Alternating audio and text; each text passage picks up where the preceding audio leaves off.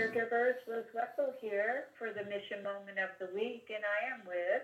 Stephanie Benitez. And I wanted to share with you a reflection that I wrote, and it's called The Essential. So here goes. This essay title reminds me of an FBI TV show from the 60s with the dramatic music striking out the chords, dun, dun, dun, dun, dun, The Essential.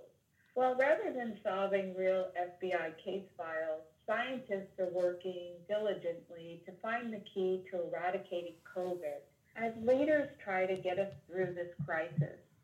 Life as we knew it came to a screeching halt, yet caregivers continue to serve in various capacities, and for this we owe a debt of immense gratitude. We have witnessed the very best and the worst in our collective selves. As we shelter in place, we can't help but notice how some of the non-essentials have fallen away to reveal a deeper reality. What seemed important is perhaps less so, like appearances, false pretenses, or the need to be right. And we've become a little gentler, a bit kinder, and these simple gestures remind us of what truly matters. Although friends and perhaps loved ones can't be near, we still benefit greatly from their camaraderie, encouragement, caring, and humor to enliven and lift our spirits. Perhaps a few unwanted guests have come a calling too. Those cast out nuances and neglected aspects of ourselves that yearn for our attention. Entering this territory is vulnerable and requires looking within honestly and with courage. Yet if we acknowledge the abandoned aspects of ourselves through a lens of compassion, we can better understand and alleviate our own suffering, which in turn helps us to alleviate the suffering of others. This is how we can heal our world from the inside out. Ultimately, what this experience reminds me of is a visit to Guatemala with Concern America in 2011.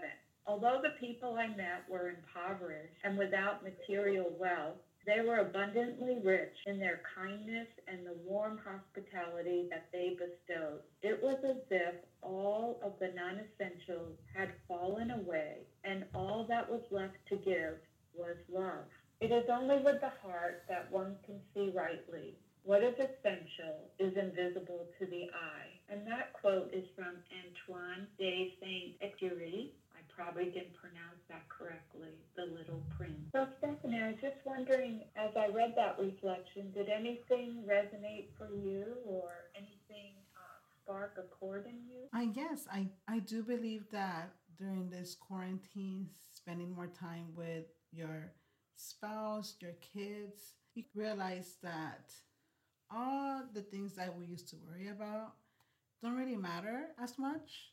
All that matters is that you are healthy at home with your kids, your family is healthy, and you kind of appreciate everything that we took for granted before all of this. Now we realize it's not that important.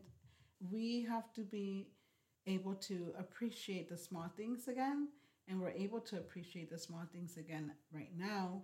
And what really matters is our family, our health, and everything else will work itself out. Everything has a solution. Yeah, I think you hit the nail on the head when you mentioned that there's so many things in life that we take for granted, including our health and perhaps the people that we live with that we're closest to. Just so many gifts. And I think with any difficult thing in life, there's, obviously a sense of chaos and, worry and stress about things. But whenever there is darkness, there's also light. And I think the light that comes out of this is the caring that we show one another, and from the depths of our being, it's really what is essential is in that quote, is invisible to the eye. And so I think that for so many of us, our hearts are more filled with gratitude and so many good things are coming out of this too, and we have progressed so much in taking down some of the barriers that have prevented us to move things forward in healthcare, and we're seeing telehealth be expanded and physicians being able to see patients that way. We're expanding that in home health.